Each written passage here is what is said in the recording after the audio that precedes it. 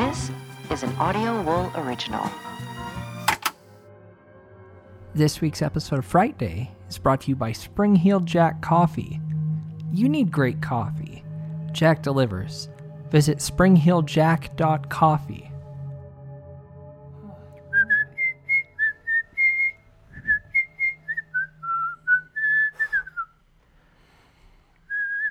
All right. I was leaning back. Yeah, it still just bugged me for some reason. Oh, God. Close-up pictures of L. Ron Hubbard's mouth. It makes Real me feel distressing. fucked up. He's so gross. It's like he has chew in his bottom teeth and he's just refusing to clean it out. I think it's the purple ooze. Oh, right. That comes out. But he wasn't in 9/11. Yeah, you're right. The most ridiculous string of words.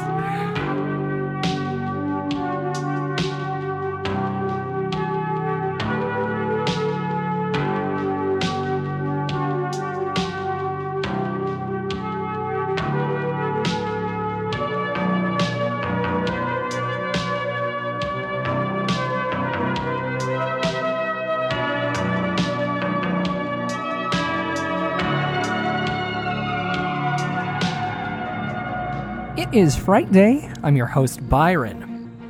When a Whoa.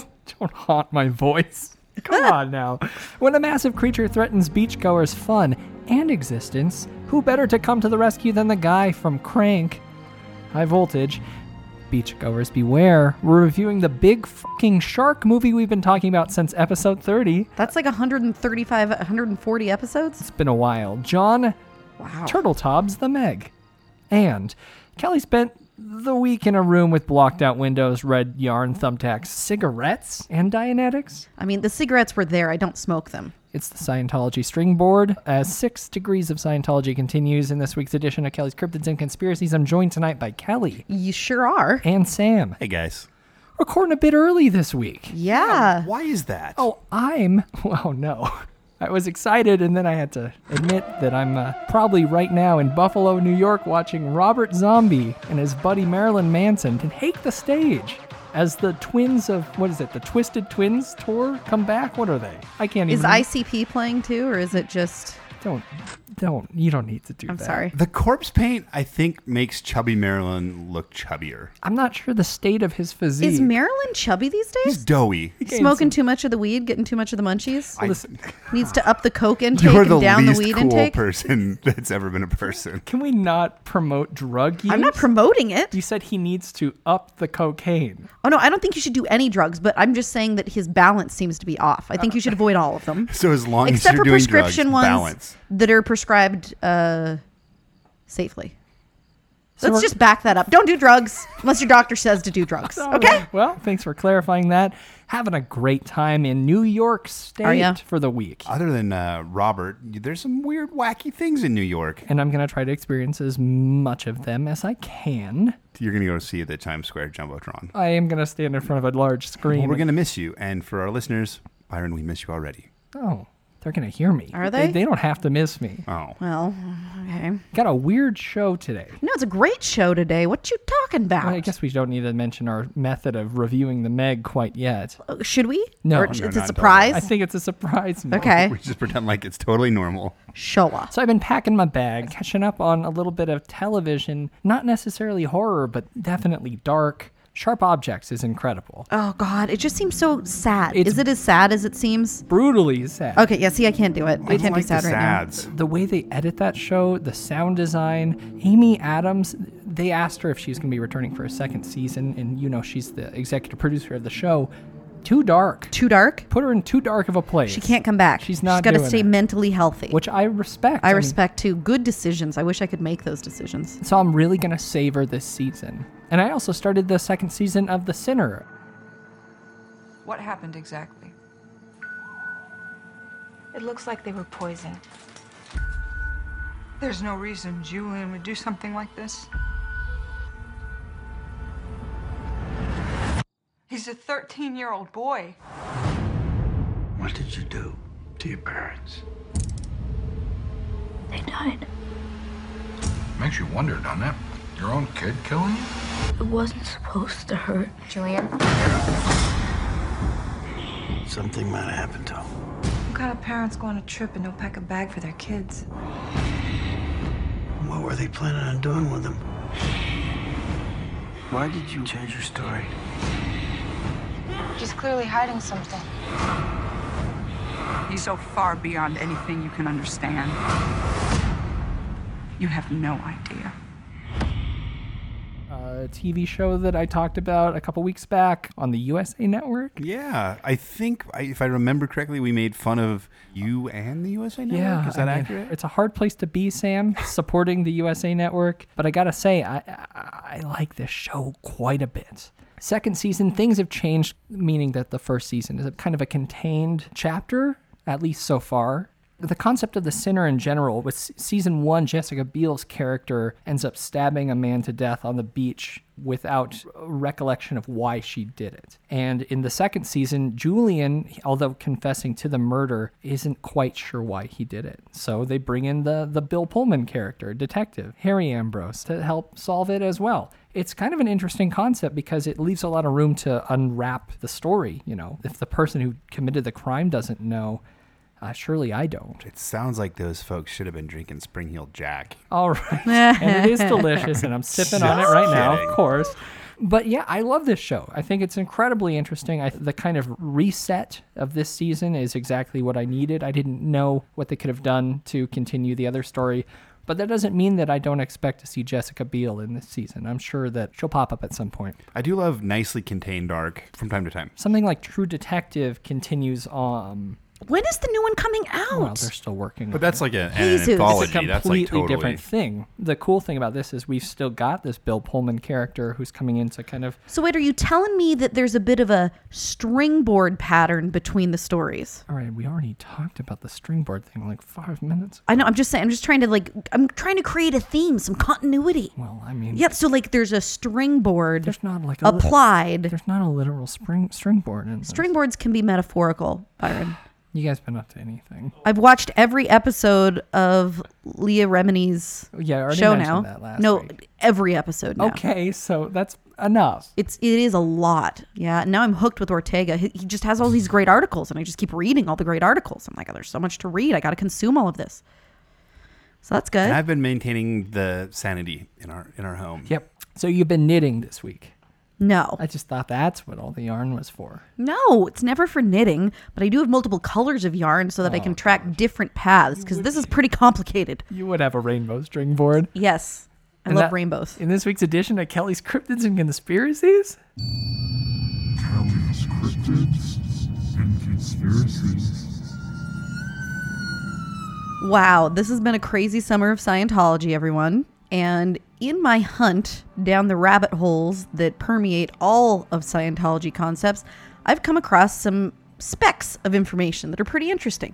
And so I've been kind of gathering these specks and just making notes, putting them up on a board, and I'm starting to connect the dots a little bit, guys. Let me just tell you that it turns out Scientology, and in some cases L. himself, connects to most concepts in the world of cryptids, conspiracies, paranormal, etc. Okay? Tonight we're going to cover a number of topics along this stringboard journey. One of them is connection between L. Ron Hubbard and Bigfoot. Another is the connection between L. Ron Hubbard and the JFK assassination. Another is a connection between L. Ron Hubbard and underground bases in New Mexico. And finally, because I need to warn our listeners, I know I really request that people be sensitive of my triggers, and I know for a fact that this is a trigger for many of our listeners. It's his teeth, isn't it? No. Scientology having a fairly significant track record of killing pets. What? Yeah. Huh. Which they do a lot of horrible things. I think this is one that is crystal clear evil. We're going to get to it. Let's start with Bigfoot, because I love Bigfoot. Yeah. In order to set up the Bigfoot story, we have to give some context for L. Ron Hubbard. So over the course of his life, he did many, many crazy things. But towards the end of his life, he started going down the Howard Hughes path, let's say. He became a bit of a recluse. And in fact, for a while, some people thought that he had died. He was last seen publicly in February of 1980 in this little teeny town called Hemet, very close to one of his high security compounds. Okay, and actually this compound was their movie and recording studio as well. When he suddenly departed, rumors flew. Now, people close to the church who have since left have argued that he dropped out of sight because he knew he was going to get subpoenaed for a lot of different tax issues, and he was trying to avoid these conflicts. There were some allegations that he was skimming money off the church income. Obvi. That was his whole point. In Time magazine, there was even a headline that said, Mystery of the Vanished Ruler. Okay?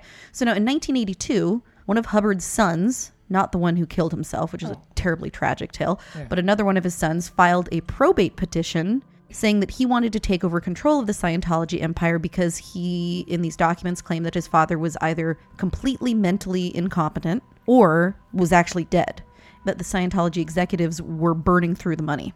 Hubbard submitted an affidavit with his fingerprints through an attorney and said he wanted to be left alone. So that obviously dismissed, his son's ability to take over the money. But a lot of this time he spent in the Pacific Northwest, and there were 2 people that he was traveling with. These were the only 2 people he took with him. It's unclear why these are the people he trusted. I don't know if there was some weird sexual triangle thing going in. Lord knows he had some history with that. But Pat and Ann Broeker, Broeker. Okay. Pat had been Hubbard's personal messenger, had gone into hiding with him once before, actually, kind of enjoyed this super spy mode that he got to go in. Mm-hmm. In fact, earned the nickname in the world of Scientology 007. Now, I have to say, if there was any circle where I had earned the nickname 007, I'd be really inclined to stay involved as well. Anne, Pat's wife, had been one of the top aides in Scientology for years, very, very chill, didn't react to Hubbard's horrible temper tantrums, which was obviously a bonus. So the 3 of them spent several years together kind of on the run. It's funny, I kind of imagined this slightly fluffier, obese, lame version of Natural Born Killers. Sure, or like the Firefly family, but tax evasion is their crime. Right, and they all have really bad teeth. But also like pedophilia and forced abortions, mental abuse, child molestation. It's not fun to visualize, guys. I'm sorry. Anyhow, they lived in apartments in Newport Beach, suburbs of Los Angeles. In the summer of 1983, they settled down in a little town called Creston. Only 270 people lived there, about 30 miles inland from San Luis Obispo. Very easy for him to hide out here. Nobody really gave a crap about what he was doing, which is great. During this time, his partners, Pat and Ann, went by pseudonyms Mike and Lisa Mitchell, not sure why. Hubbard became Lisa's father, Jack, who impressed the locals as a chatty old man, charismatic, but sometimes gruff. There, you know old Jack. He's got charisma, but boy, can he be gruff. Yeah. Right. But he speaks the truth and shoots straight. Oh, God, straight shooter is what he is. Things got too serious. So they bought this weird ranch house. They remodeled it. They bought the house with like 30 different cashier's checks drawn from different California banks. It was this whole IRS weird secret nonsense. Can we pay for this? And boy, okay. In the context of this time in the Pacific Northwest, because after establishing the ranch house, then they kind of went into Washington for a while. They wandered around. They were rather nomadic. In this time, a lot of interesting things happened. However, by far the most interesting to me is a story that L. Ron told one night to his partners. Now, Pat recounted this story a few years down the road, and this supposedly happened at Tiger Mountain RV Park in Washington State. I hope there's Hufflepuff. Oh, God. Pat, I was sitting outside having a cigarette. I suddenly got an urge, an invitation to walk into the woods. I must have walked for miles and miles. I felt no fatigue, nor did I sweat, even though the afternoon was hot. I was being pulled along, led by some terrific mental force compelling me to walk faster. The invitation was urgent and growing more so. Eventually, I ended up in a large clearing. All the trees had been cut down, forming a perfect circle. In the middle of the circle was a throne of sorts. A crude throne, made by branches woven together. Clear primitive tech. Or just a tree stump. Sitting on this woodland throne was the hairiest ape man I could imagine. He had massive appendages. His hands could crush the largest Mexican wrestler's rib cage between its thumbs. That is a valuable metric. In the 80s? Yeah. Yeah, it was. Come on. It introduced itself to me as Tehiordor, the king of the Bigfoot. We talked for many hours. He told me that the Bigfoot have been the rulers of the Americas for billions of years. They were pleased with my work, though they were surprised that humans could comprehend the truth. Bigfoot had evolved beyond tech, born CTC. Cleared theta clear. Excuse me? That means cleared theta clear. Oh, okay. Seems redundant to me, right? Yeah. Pat, the Bigfoot king revealed to me exciting new levels. I must devote the rest of my life to recording these exciting and troubling new OT levels. All right. Apparently, the upper levels of OT came directly from Bigfoot, guys. Now, if that isn't a memorable pin on your string board, I don't know what is. Yeah. So before we move too far away from Ann and Pat, I found a really great picture of Ann, Pat, and L. Ron himself at the mixing board of a Scientology band called the Apollo Stars. Oh, I wish that there was something cryptid or conspiracy related to that band because it's really fun to talk about. Yeah, well, maybe we'll just play a song of theirs. Sure, and I don't know why not. And maybe we'll record an Apollo Stars bonus app at the end of all this for the Maybe. Patreon patrons. Maybe. Sure. Yeah, I Or love maybe it. an album review. I love album. Sam can do an album review. All right. Okay, perfect.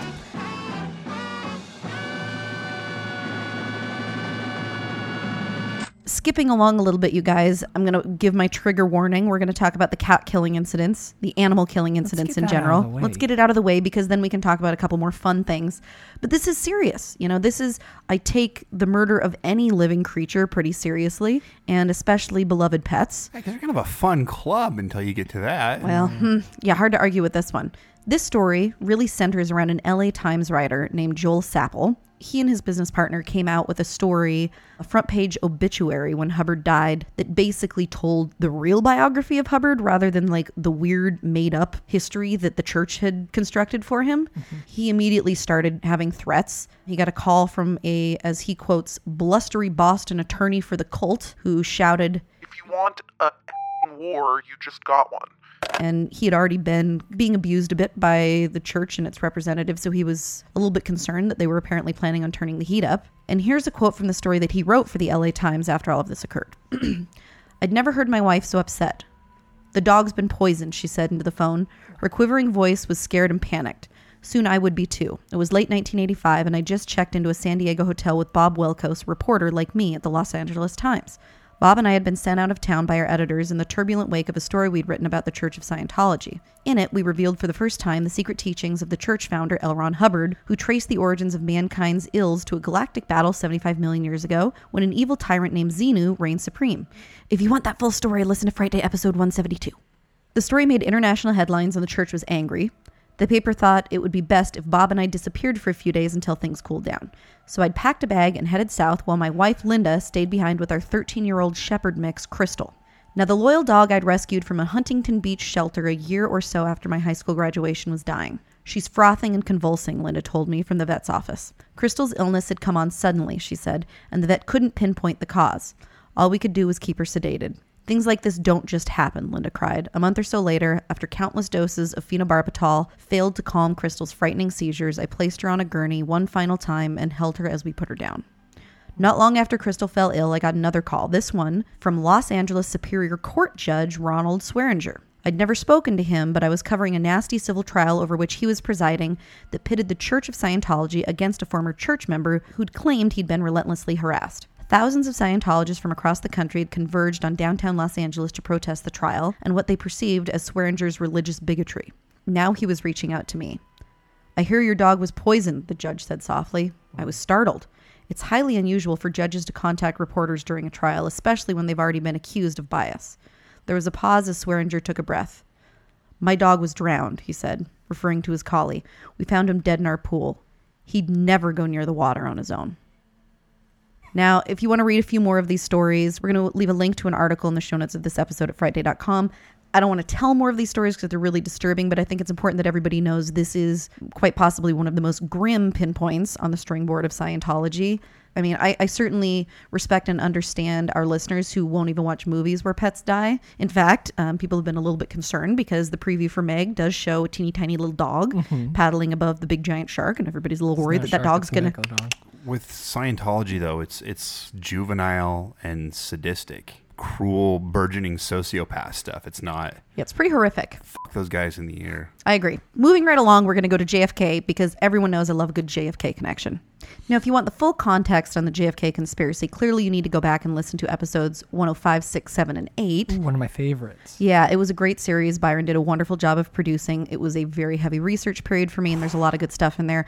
But no one can claim to have researched JFK as much as Oliver Stone. And rumor has it... He researched it so much his brain fell out. No, it didn't. Oliver Stone's a wonderful man, and we're going to have him on the show sometime, so you shut your mouth. I love Full Metal Jacket. Don't get me wrong. Rumor has it that Oliver Stone was a member of Scientology for a short period while researching the movie JFK. Ooh. And this connects directly to the fact that Jim Marrs, rest in peace, who was one of the most significant JFK researchers in addition to a number of other conspiracies involving aliens. He actually died, I think, about a year ago.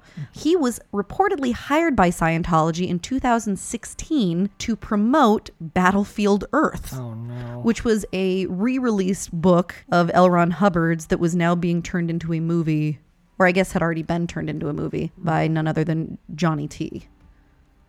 Revolta. If Stone was indeed a member of Scientology when he made JFK, there is absolutely no way he would have been allowed by the church to direct a film based on a book that was not on the Scientology-approved reading list. While I was unable to verify if Crossfire is on their list of approved books, I did find out from a message board run by former Scientologists that another of Jim Marrs' books, Rule by Secrecy, is, in fact, on their approved reading list. This was a shock to me. Understand, ladies and gentlemen, that no materials other than those which are written by a member of the church are allowed on their approved reading list. So the question that needs to be answered is Jim Marrs a Scientologist? A few years ago, one of my fans told a story to me about doing a house cleaning job in Telluride, Colorado at the residence of none other than Scientology's golden boy, Tom Cruise. He noted that throughout the house he saw nothing but Scientology books everywhere, including children's books from the church. But the big thing that stuck out to him was a copy of none other than Jim Marrs' Rule by Secrecy on the bedstand right where Tom Cruise slept. At the time, I didn't really know what to do with this information and really didn't think much of it, until finding out that it is indeed on the Scientology-approved reading list. Some might argue that this does not prove beyond a shadow of a doubt Marrs is a Scientologist, but consider the following information as well. The CCHR, the Citizens Committee on Human Rights, is a Scientology-based and funded group which specifically deals with issues related to their stance on the use of psychiatric drugs and vaccines. The fact that this group is a fully created entity by the Church of Scientology is not debated. Now, the CCHR is even prominently displayed and listed on Scientology's own website. In 2011, Jim Marrs was awarded the Human Rights Award by CCHR, and in 2009 also attended one of these award ceremonies which featured actors such as Ethan Suplee, Jenna Elfman, Danny Masterson, and others. The attendees and award winners list reads like a who's who list of Scientologist actors, with Jim Marrs just thrown in there randomly. Are we to believe he is the only lone non-Scientologist that has ever been allowed to enter their circle without being a member? I also discovered that he was given an award by Scientology as far back as 1993. Remember, folks, Scientology considers anyone who is not one of them to be an SP or suppressive person, and it doesn't appear that they view Marrs this way. In the film JFK, Donald Sutherland portrays the mysterious Mr. X in a key scene where he reveals bombshell information to Jim Garrison. Mr. X is based upon L. Fletcher Prouty, a military insider who published books on the JFK conspiracy, including a book-length manuscript, The Role of Intelligence in the Cold War. It appeared as a series in Freedom Magazine, a magazine which is published by none other than the Church of Scientology. Like Jim Marrs, Prouty was not officially a Scientologist, but supported them and had this to say about them, quote, "I have traveled far and wide throughout my professional life and see the peoples of Earth as incredibly diverse in character as well as needs. Oftentimes our efforts to understand and help them have been too narrow. In the many years I have worked within the Church of Scientology, the one thing that impressed me the most and will characterize the Church far into future centuries is its ability to deal with humankind as a whole. At the heart of Scientology's activities is the betterment of all people, no matter what creed, what race, what socioeconomic status, to develop themselves spiritually and mentally, so that each individual can improve his own life. Scientology's far-reaching goals are designed to tend to each individual uniquely with compassion, concern, and commitment. These rare attributes are essential in these times of trouble and uncertainty, and most assuredly provide the Church with a platform for growth and strength in the years to come." Prouty was hired by Scientology in the early 1980s as a consultant and made statements pertaining to L. Ron Hubbard's military records, which, according to him, had been sheep-dipped due to Hubbard's involvement in classified activities for the OSS. His Now, in terms of the connection between Jim Marrs and Scientology, Jim Marrs and his family have always adamantly denied that he was a Scientologist. However, the connection goes back pretty far and pretty deep. A former Scientologist posted on Tony Ortega's site. The Underground Bunker. Yeah, and shortly after the story broke about Battlefield Earth and Jim Marrs, a gentleman named Aaron Smith Levin posted on that website the following story. Oh man, I'm late on this one for today. Jim Marrs' books, Rule by Secrecy and Alien Agenda, were mandatory reading for all OSA staff in Scientology around 2002 to 2003. Side note, the top-level Scientologists literally have reading lists, book lists that they have to read. They really aren't allowed to read, in many cases, outside of those book lists. So the fact that these books were on the list is meaningful. Mm-hmm. Because of this fact, many rank-and-file staff and SO members read them as well, including me. This book was given to me by Bruce Thompson, the then DSA Philly, and also my then stepfather. Bruce now works in OSA's Special DC office. Jim's books, Jim Marrs that is, match up perfectly with Scientology's alien origin prison planet story about Earth and the human race. The reason for OSA to read the books was to reinforce the idea that the whole track alien agenda is the real enemy we're up against on this planet.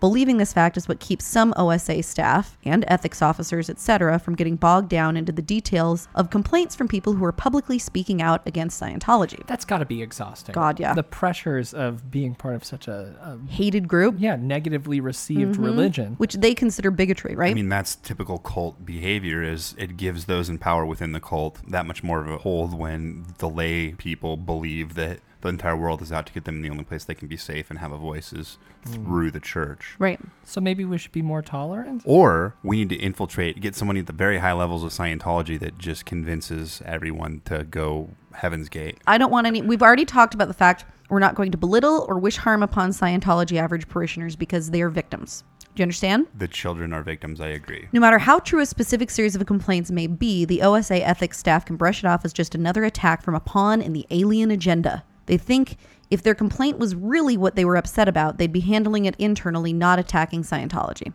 They're only pretending to be upset about these things. The real intent is to destroy Scientology. I've said it before, if someone believes in the state of full OT and believes Scientology's prison planet story, there is nothing they won't do. And nothing that cannot be justified in the name of protecting Scientology. Jim Marrs' books actually reinforce this belief for so many staff SO members. If Jim is promoting Battlefield Earth, it's probably because L. Ron Hubbard's fiction matches up quite nicely with what Jim believes to be actually true. And Jim probably knows L. Ron Hubbard thought it was true as well. So there's a kinship of sorts. I don't believe, however, that Jim has any actual involvement with Scientology. I could be wrong, though. And that does line up with kind of factual evidence. I don't know. This is a tough one for me because a lot of Jim Marrs' theories I have enjoyed. I think that he was a pretty good researcher. He certainly went off the deep end at times, but not as far as, say, Richard Hoagland. Now, this is not where the connection to JFK ends. By the summer of 1962, Hubbard was feeling confident enough about Scientology's status to urgently request a meeting with President Kennedy to discuss, quote, his study known as Scientology, which he feels vital in the space race.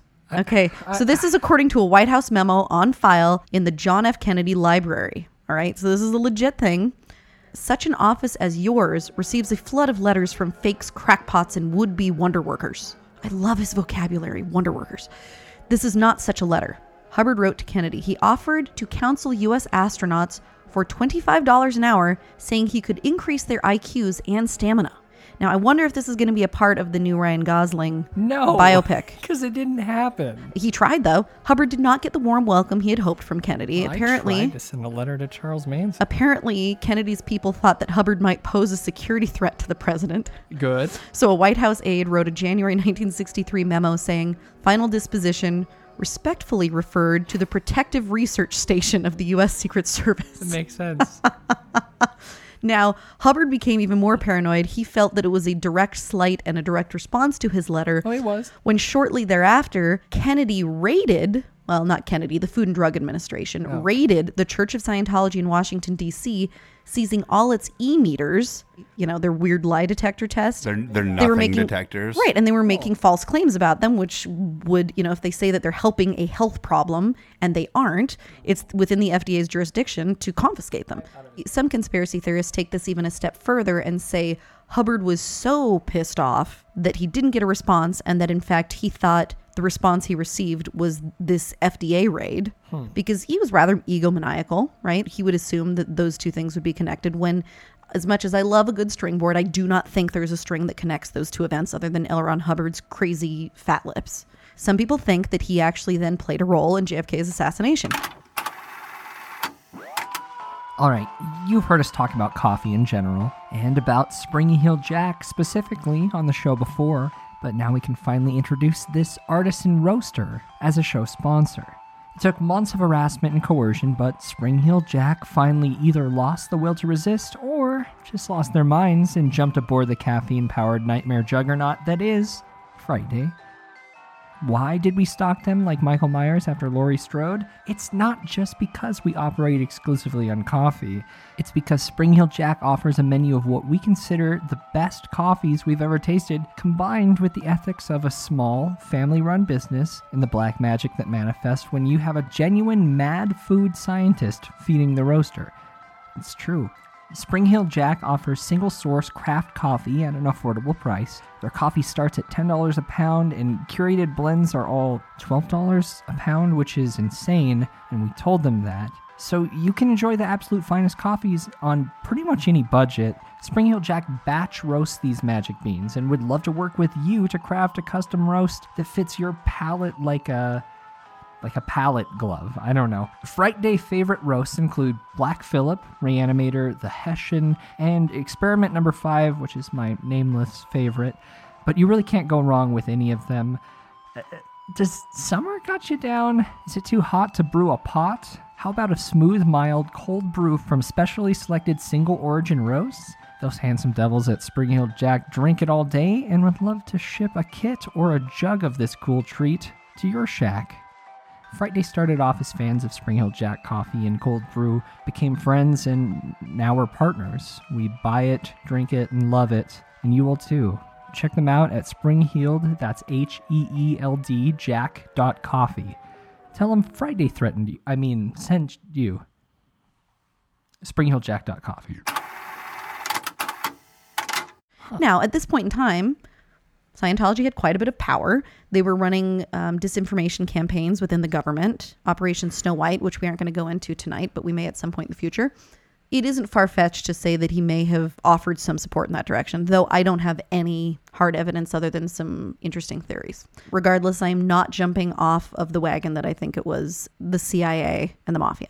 I'm just saying Hubbard maybe threw a pinky in the ring or something like that. No one in the mob would ever do anything with L. Ron Hubbard. No. I don't know. He was really good at stealing people's money. He's just a loser. Yeah, but he's a loser who's good at stealing people's money. Yeah, but the mob is... I mean, they're kind of cool. What I have learned from mob movies and mob television shows such as The Sopranos is that they're very cagey. And you're not going to get one over on them, or you're going to end up wearing concrete overshoes. I was going to say cement slippers. I love cement slippers. I'm glad I didn't try to say it at the same time as you. All right, guys, we're moving to the last point on the pin board for the evening. We're going to talk a little bit about the Church of Spiritual Technology. So this is a 501c3 that was created in 1982, and it actually owns all the copyrights of L. Ron Hubbard's material. It does business in many government documents as the L. Ron Hubbard Library. And you spoke briefly about this with Tony Ortega, right? I did. And this is one of the more interesting things that I have found. They have a number of complexes registered under this name.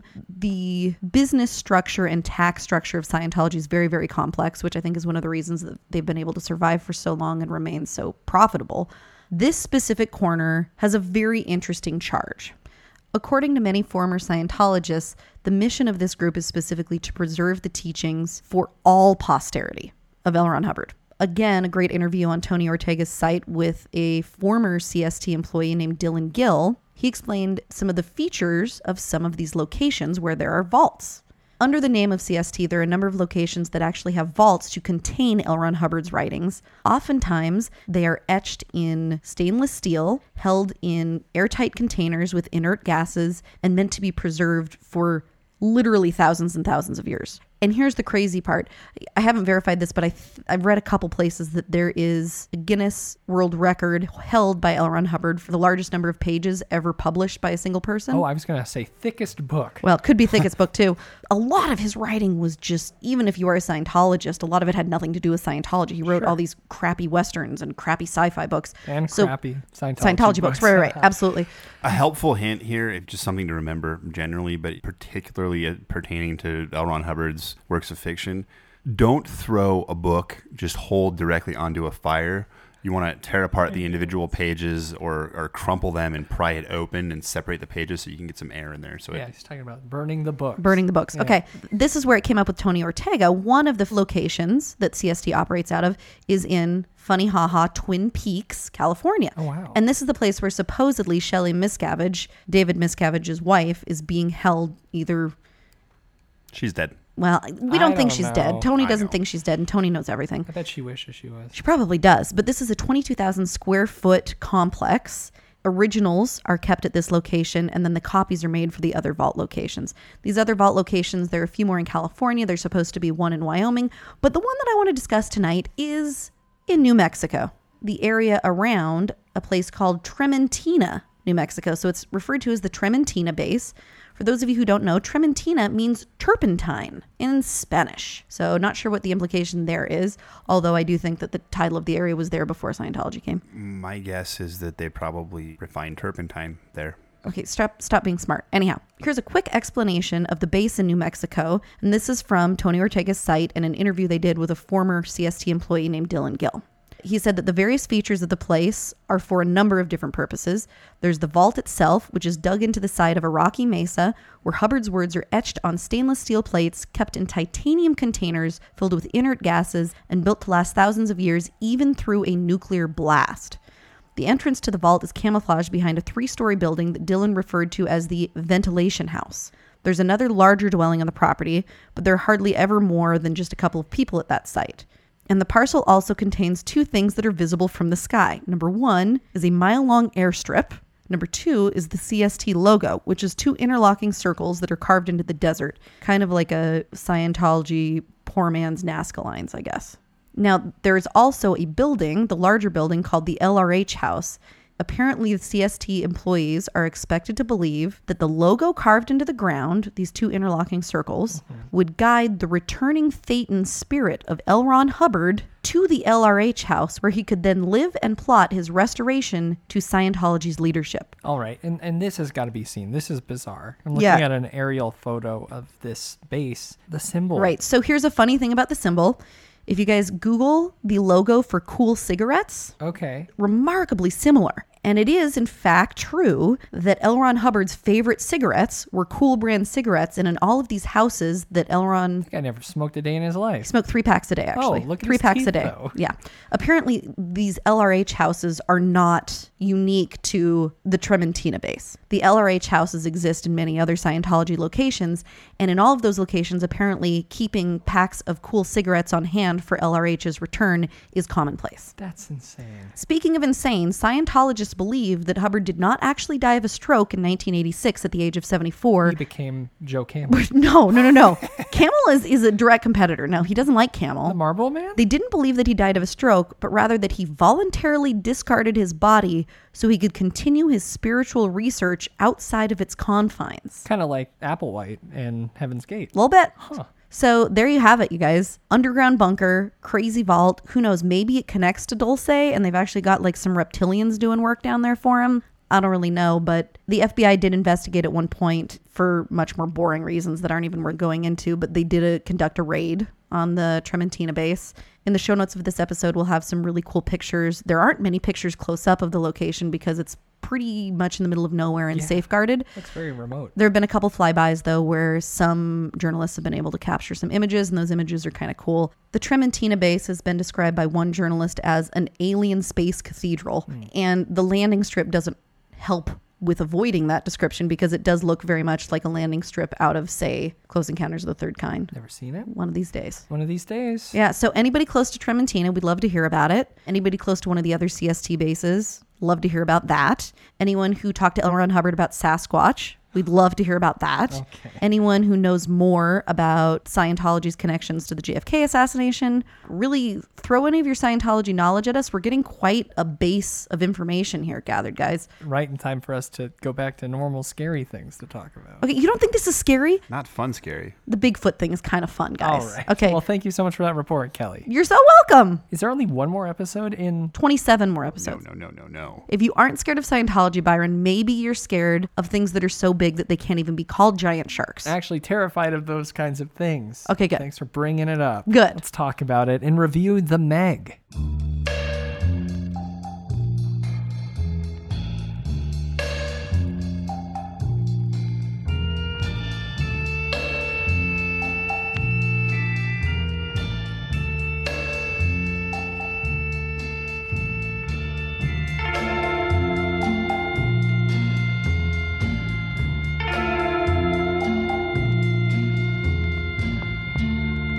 We hope you're enjoying your visit here this evening. Now, on with the show. The Meg is a horror film that we have not seen, directed by John Turteltaub. I love that makes you smile. It's a funny name, and it's weird that we're doing this. Sam, tell me a little bit about this movie, and then we'll explain a little bit further. A massive creature attacks a deep-sea submersible, leaving it disabled and trapping the crew at the bottom of the Pacific Ocean. With time running out, rescue diver Jonas Taylor must save the crew and the ocean itself from an unimaginable threat, a 75-foot-long prehistoric shark known as the Megalodon. Okay. The most feared predator in history is no longer history. It's one of the taglines. If you see her coming, it's all you'll have time to say. Opening wide, I like August 10th. Opening wide's That's pretty funny. good. Chomp on this, pleased to eat you. They went to hell to build the world's largest aquarium. Now they're going even further to stock it. They're going to need a bigger boat, much bigger. That can't be like a real tagline, right? I can't imagine. We haven't seen this movie yet, so... But we're going to tell you a little bit about it and why we did and didn't like it. Not exactly. Since I'm currently in New York City, I thought you were in Buffalo. One or the other. I'm going to both. All right. I thought we'd talk a little bit about the movie now, and then we're going to do something we haven't done yet. Something that Sam's done, I guess. We're going to each do individual thoughts after seeing the movie on voice notes, and I'm going to play them at the end of this segment here. We are going to get a review. We're just not going to get to yell at each other about our thoughts. It's a little different. Can I yell at you in advance? Absolutely not. I cannot believe you think that. Oh my gosh. Well, I'm going to actually record making fun of Kelly into my review. Cool. That's good to Maybe do. what I'll do is when Sam and I go to see it, I'll just set our phone between us and have it on record the whole time, just audio, so that people can hear what it's like to go to a movie with Sam and I. Did you know Disney bought the rights to this book in the 1990s? Yeah, Disney's smart. Yeah, and why aren't we as it smart as Disney people? Changed hands like a bazillion times, I think, didn't it? Yeah, you've been very excited about this film, Sam. I have been. The book is not... it takes itself a lot more seriously than I think this movie is going to. Is that not just because of Jason Statham's in it? Well, yeah. But I think they're smart not to take it seriously. Yeah, because Jaws is the only serious shark movie. And, you know, they realized that it would be really hard for it to be 100% serious, and doing something that has jump scares but is also tongue-in-cheek, I think is a great formula for a fun summer movie. It's great for a summer blockbuster. It's going to get the butts in the seats. It is a PG-13, though. My butt's going to be in the seat. I do a little bit totally hate that with a burning passion. It's kind of a bummer, and I know it's actually the reason that Eli Roth left the project. He was initially going to be the director. Eli Roth kind of sucks. Well, he's all right sometimes. Knock Knock is a great film. Very much enjoy it. Mm-hmm. And I think you actually might enjoy his next film. It's a little bit of a more young adult haunted house story, if I remember right. I'm not certain. The House with the Clock in Its Walls. Yeah, what is that? Oh my God, that's like Sam's favorite book of all time. Is that him or is that guy? That's him. Oh, yeah. It's my favorite book series when I was a kid. So it is for more younger. Yeah. readers. I'd say it's like for 8 to 10-year-olds. Huh. But I mean, he left the project years ago. It was episode 30 in this podcast where we announced that he was going to be directing the movie. And probably, again, made fun of Eli Roth. Sure, probably. Good chance. Because it's us. He also was kicked off of Shark Week the year after that, which is kind of a bummer. They invested a lot in him and sharks for a brief moment in history. Kelly, you know a little bit about this director. I love John Turteltaub. John Turteltaub has made some of the best movies in the history of mankind. He's been around for a bit. It's really interesting to me, though, that they chose him for this blockbuster. I mean, I don't know that he's had any super big hits in recent memory. Not in recent memory, but Three Ninjas? Three Did you do Ninjas. Three Ninjas Kick Back also? I don't think he did the No. Kick Back. Man. Yeah, which is a great film, but he did also do Cool Runnings. National Treasure. While You're Sleeping. National Treasure and National Treasure Book of Secrets are two of the most fun conspiracy theory movies ever made. Phenomena. Oh God, do we have a freaking Scientology connection that I didn't even know? Because that's a Travolta movie. It was also a stupid movie. And the most important thing that he ever did was obviously Cool Runnings. I thought you were going to say Driving Me Crazy. An eccentric East German inventor and defector traveled to Los Angeles to sell a prototype of a revolutionary new car that runs on vegetables. Okay, well, no. That's got a 3.6. Disney's The Kid was pretty fun, All though. right. So Rush Hour? Who doesn't love Rush Hour? This guy's he's Studio Gold. Yeah. And that's probably why they put him on this project, even though, I mean... Like fun, dumb movies. Yeah. I think this is probably the first thing that would be even close to horror, though, in his book. Yeah, which is pretty fun. And it definitely looks more action-y than horror. Knowing the tone of a typical Turtletop movie, I'm very excited for what The Meg might hold. I am as well. I think, well, and we're going to hear about that in just a minute. So let's hear what I thought after seeing it. I am excited about what this movie is going to do to the value of my first printing. Also, words of wisdom to anyone who has access to an AMC dine-in theater, the crispy Brussels sprouts are top notch. Eat those. I'm going to cut you off now. Eat those while watching And this movie. Bye. What did I think about The Meg? Well, first of all, John Turteltaub can obviously do no wrong. So it was a very fun movie. Jason Statham, Sam argues, is an excellent actor if given the opportunity. I think Statham's just fine.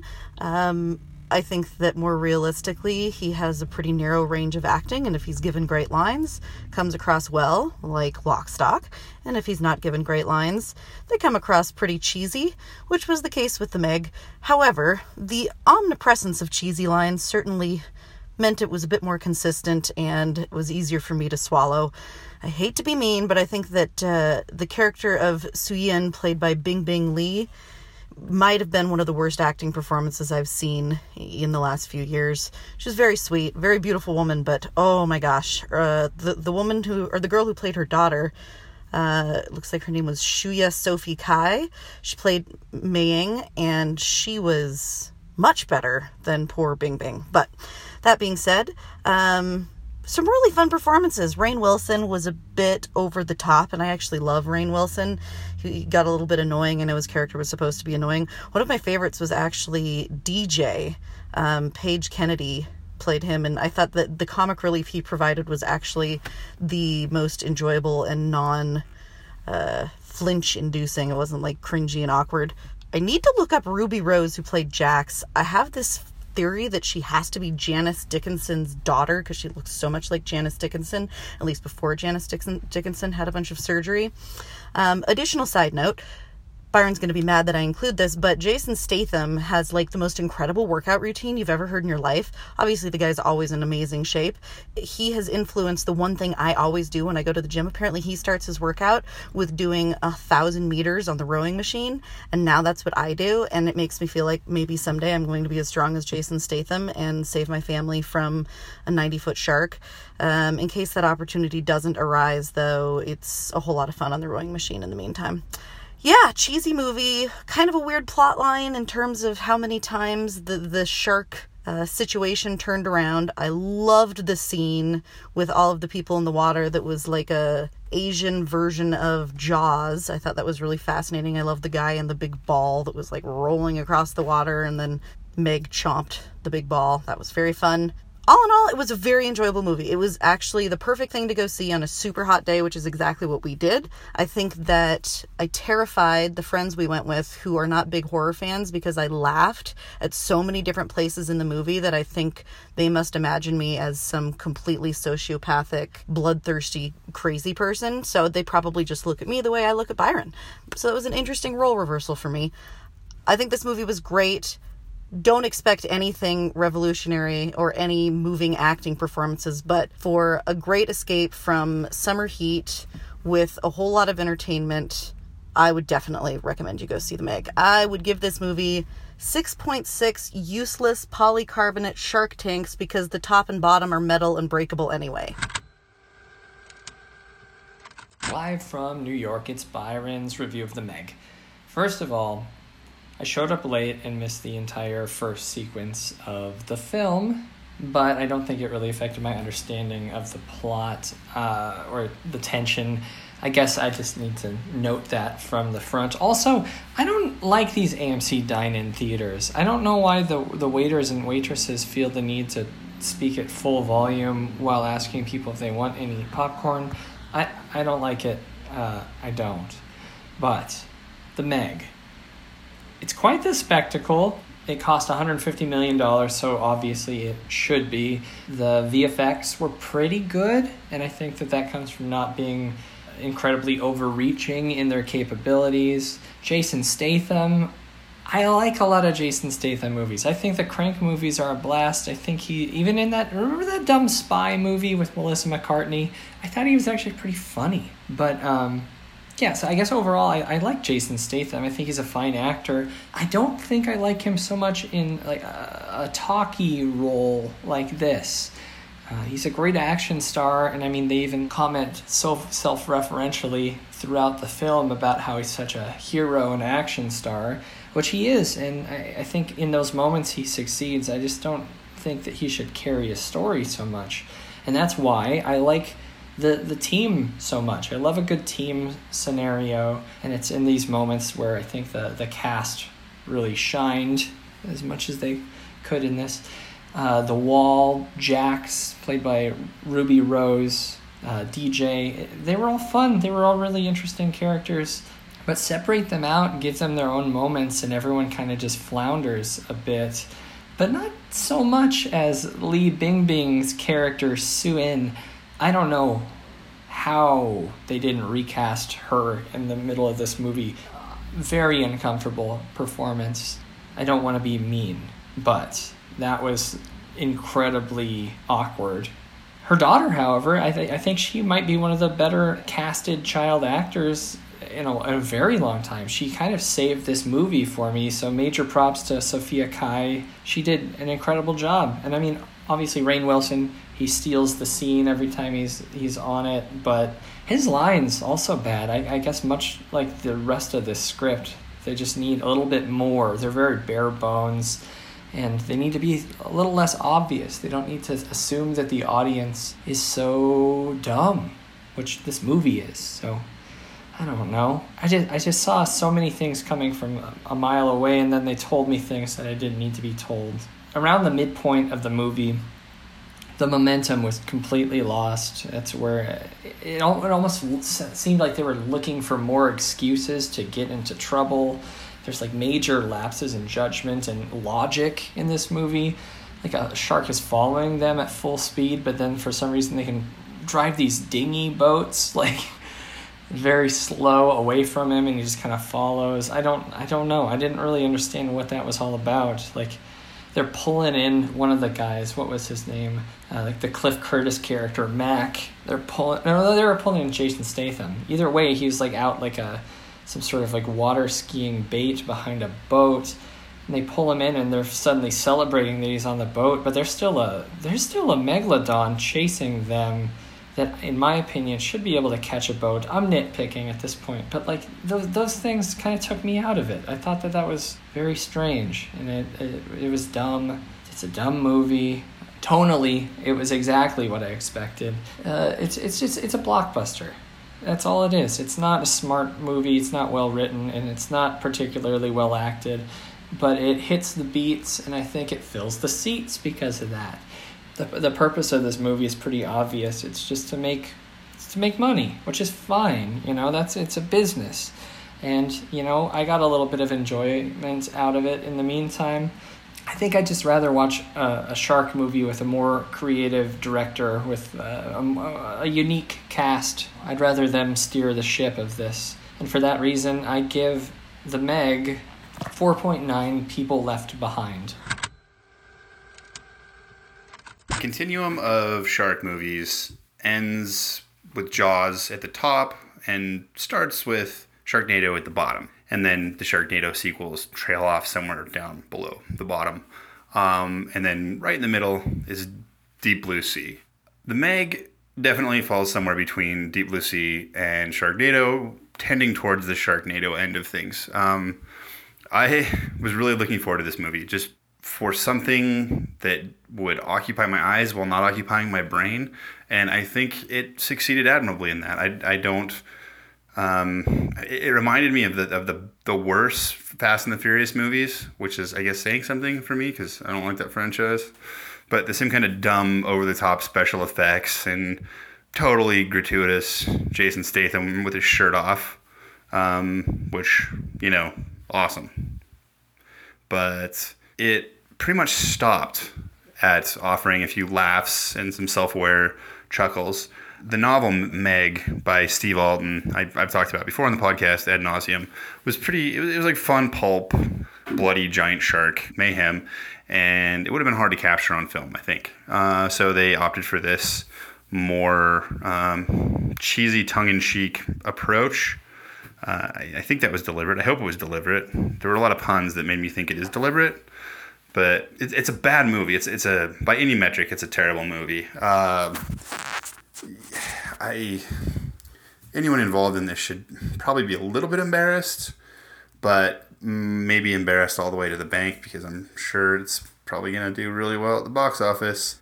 The plot is, I don't know if anyone else has touched on it because I'm recording this in a bathroom for quiet purposes. And the long thought extinct giant shark is rediscovered, and it finds its way to the surface and starts eating people and things. So yeah, that's the plot. But there were some pretty fair special effects.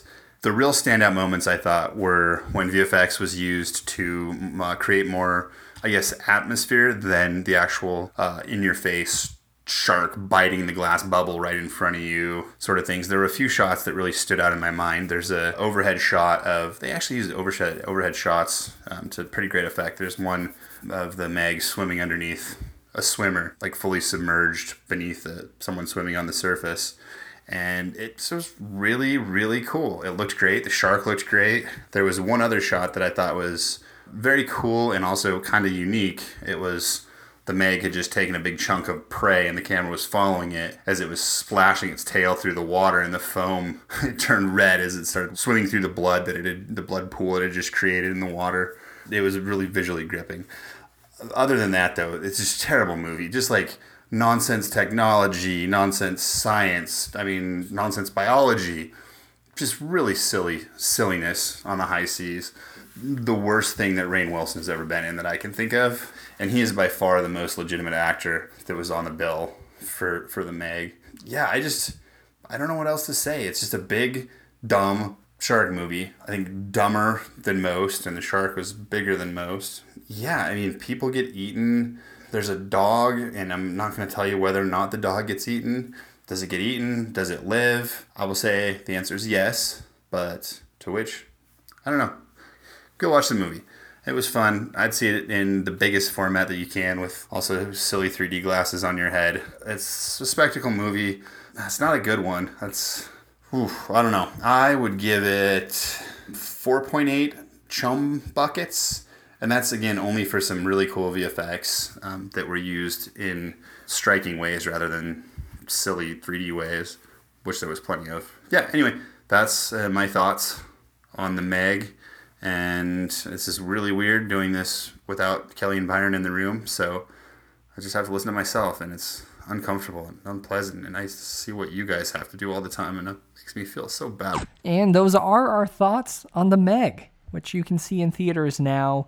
I want to hear what you thought about this movie. Leave a comment below this episode in the show notes at frightday.com. You can tweet us at frightday, or you can toss us an email, contact@frightday.com. Or we could always have a full conversation about this in the Facebook group, which I'm sure we will. Our staff at frightday.com has been going shark crazy. In fact, the next episode of the Writers Room podcast, which of course is a Patreon exclusive program, is going to be all about shark movies. So that'll be a lot of fun. Our writers are the coolest people, you guys. They're like kind of better than we are. Don't say it too much and too loudly. No, don't tell them. Facebook.com/group/FrightDay. That's where we're at. We're also on Instagram at FrightDay, posting pictures of us and things. Sometimes us with things. Mm-hmm.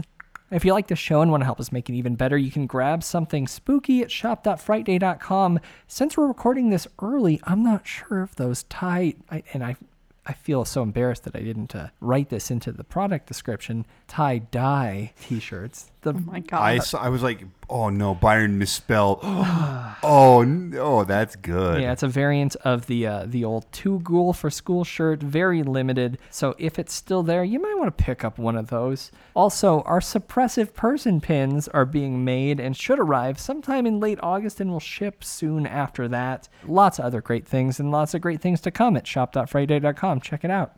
And if this show isn't enough for you and you want more, patreon.com/frightday. That's the best place to get just that. We got bonus episodes of Captain Kelly's Cryptids and Conspiracies, which I think we're probably going to have to do at least one bonus Scientology episode. Yeah. Byron's Serial Corner, still plugging away. You got to trust me. It's happening. It's going to be a good one. The Writer's Room, obviously listen to all the things our smarter than us writers have to say. Cinema Autopsy, we're going to be doing Scream before the end of the summer, so that'll be a lot of fun. So much stuff there. You get episodes early whenever possible, and you support us, which really does mean a lot. It funds this whole operation, and it gets us to film festivals during the year, like Telluride Horror Show, which I'm going to be attending in October. And web hosting and microphones. Kelly's got some habits that we don't really want. Okay, come I didn't on. want to bring that up, but most helpful of all, you can leave a review on iTunes. That's the best way to get us in new ears, up charts. This person did just that. Kyle Verhovshek? Verhovshek? Just say Kyle. Kyle, binge-worthy, 5 stars. This podcast is so good, I sometimes try to forget about it for a few weeks just so I can binge listen. Love you, dudes. Kelly is always right. Yes! By the way. Yes! Very nice, Kyle. Sorry, I don't very nice. know how to say your last name. Verhovshek. I'll work on that. Yeah. Thanks a lot for listening, Kyle. We appreciate it. Yes, we do. So earlier in the day, Kelly, you and I sat down and looked at the schedule for August. I don't know if we're going to be able to pack everything in. We've got so many releases. Got The Ranger, The Nun at the end of the month. Yeah, I think I'm the only one that doesn't think that's going to suck. Well, I do like Corin Hardy. I don't know.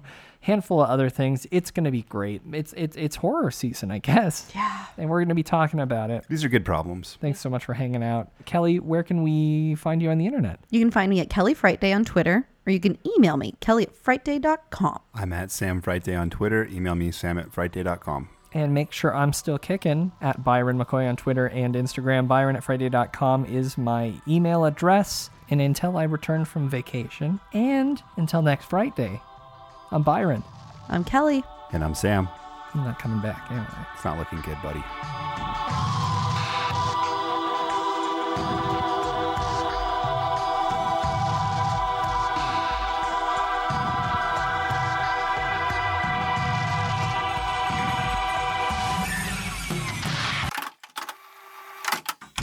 You've been listening to an Audio Wool original, produced by Byron McCoy. Theme music provided by Cemeteries. For more programs like this, visit audiowool.co.